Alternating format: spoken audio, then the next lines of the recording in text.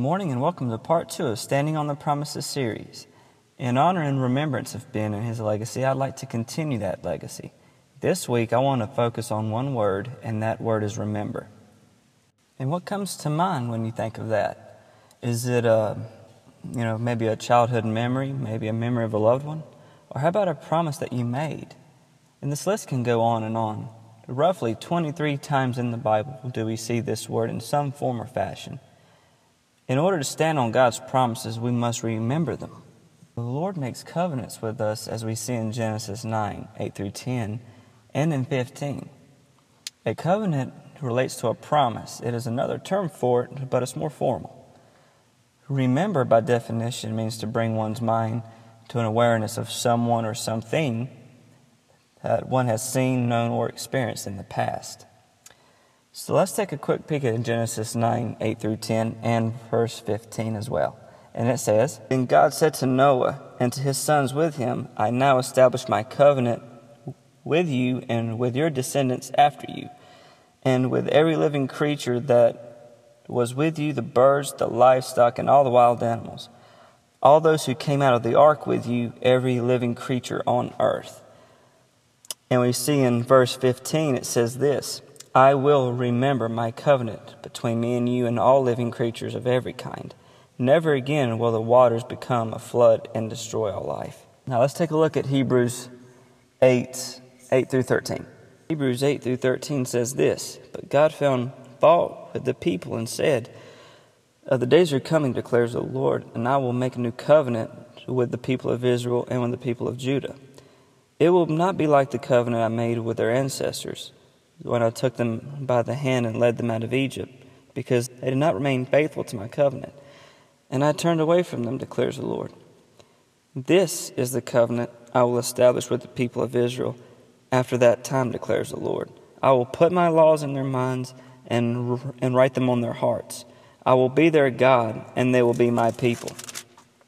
No longer will they teach their neighbor or say to one another, 'Know the Lord,' because they will all know me. For I will forget their evilness, and I will remember their sins no more. By calling this covenant new, he has made the first one obsolete, and what is obsolete and outdated will soon disappear." This passage in Scripture clearly says that the old covenant of the New Testament Scriptures was never meant to be permanent. God promised a second covenant would replace the Mosaic covenant. Under the old, sinners were never fully and finally forgiven of sin. Calvary made possible, once and for all, heart-changing solution to the problem of sin. And we see that in the book of Romans, chapter 11, verses 26, and it says this right here. "And in this way all Israel will be saved, as it is written, the deliverer will come from Zion. He will turn godliness away from Jacob, and this is my covenant with them when I take away their sins." Paul quotes Isaiah 59:20 and 21, as well as 27:9, as a confirmation to this scripture. And we'll take a little quick stroll back into Isaiah right quick.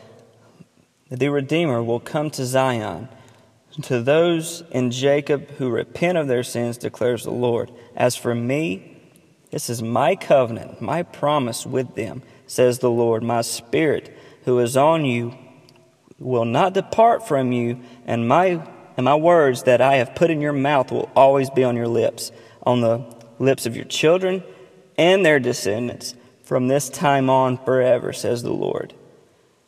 And we're going to take a stroll back to chapter 27, verse 9, and that says this, "By this then will Jacob's guilt be atoned for, and this will be the full fruit of the removal of his sin, when he makes all the altar stones to be like limestone crushed to pieces. No Asherah poles or incense altars will be left standing." God remembers his promises with us. It's our duty to also remember and hold fast to them. He also tells us to remember as well. We see the new covenant being made at the Last Supper in the Gospel of Luke, chapter 22:19. Now let's take a look at what that says. "And he took the bread and gave thanks and broke it and gave it to them, saying, 'This is my body given for you. Do this in remembrance of me. And Jesus took the bread, gave thanks, and broke it. And he told them to do this in the remembrance of him. He is telling us when we take the communion of the Lord's Supper to remember him and the things that he's done for us on the cross. It's just an amazing promise just to know this, all the stuff that Jesus did. And when you see in 1 Corinthians chapter 11, 24 through 26, it kind of reinstitutes Luke 22:19, but it adds a correction. The Corinthians used communion to host loud parties that had a bunch of alcohol abuse. And they also used it to gain political advancement. And that caused a bunch of division. And we kind of see that in this world today. But the purpose of communion is to consciously call to mind or to remember all the things that Jesus has done for his own and in his death and resurrection at the cross. And the focus has to be on him. And it's all about him. And we see that correction in focus in this passage. And we're going to take a peek at that. So let's just turn to 1 Corinthians chapter 11, 24 through 26 says this. And he had given thanks, broke it, and said, "This is my body, which is for you. Do this in remembrance of me." In the same way, after supper, he took the cup, saying, "This cup is the new covenant in my blood. Do this whenever you drink it in remembrance of me. And whenever you eat this bread and drink this cup, you proclaim the Lord's death until he comes." Communion, the precious blood of Christ, is the new covenant and promise God has made us through his only begotten Son, Jesus. It is a promise of redemption, full forgiveness of sin, and unending grace and mercy. This is something that's worth remembering. This is something that is important to remember when taking communion, which is the Lord's Supper. It is not to be taken in vain as the Corinthians did prior, because it results in condemnation. It's an amazing promise of God that he remembers all the covenants and the promises he makes throughout the generations. Next time, we're going to talk about other promises of God in the book of Revelation, chapter 21. In that particular promise, it actually reminds us of a promise God made to Abraham in Genesis chapter 17. And with that being said, I hope you tune in next week and listen with some friends and family and give us a good share. It'll mean a whole lot to us. And I hope you have a blessed week. And we'll see you next time on the Growing Rich podcast. Lord bless.